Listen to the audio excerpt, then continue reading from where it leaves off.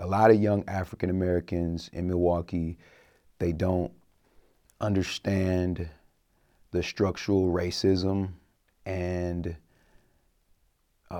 apartheid-like setup that's currently our reality in Milwaukee. They don't understand it, and it's not their fault.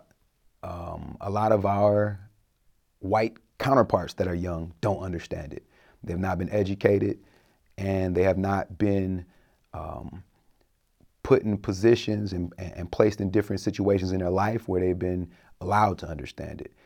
Our young African Americans, what they do understand is that we're being starved out of what's happening in Milwaukee, which means they understand that their neighborhoods, in a lot of instances, are where the poverty is concentrated.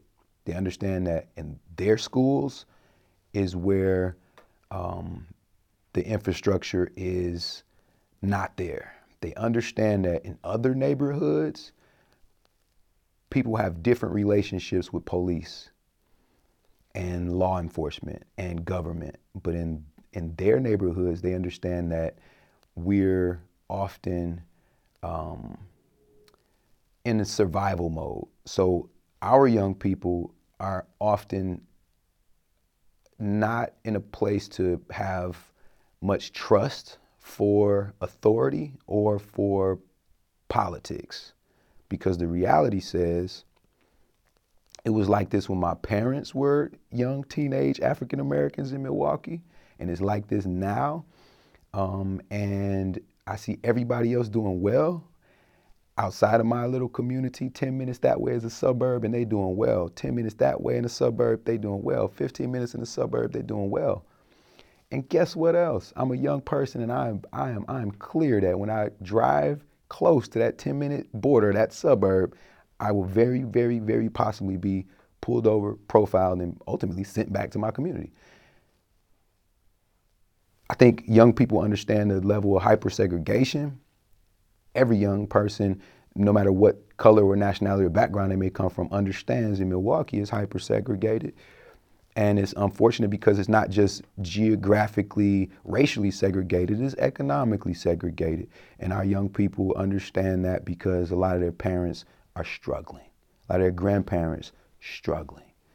And I think that's a reality that when you keep compiling these different statistics and you keep this negative media as it exists in Milwaukee, and a lot of young people only get to see one grim picture.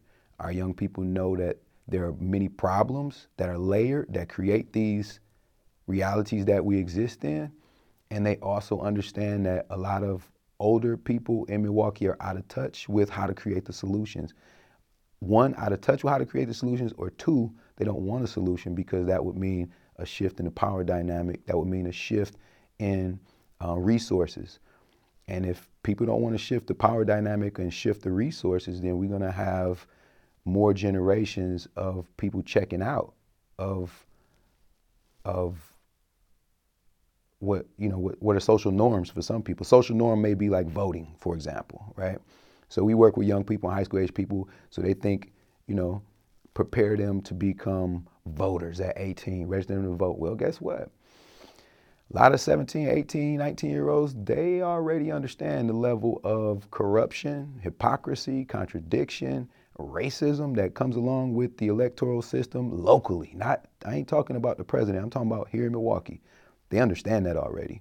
A lot of young African Americans specifically, they're so wise that they've already figured out how to navigate outside of, what we consider traditional society.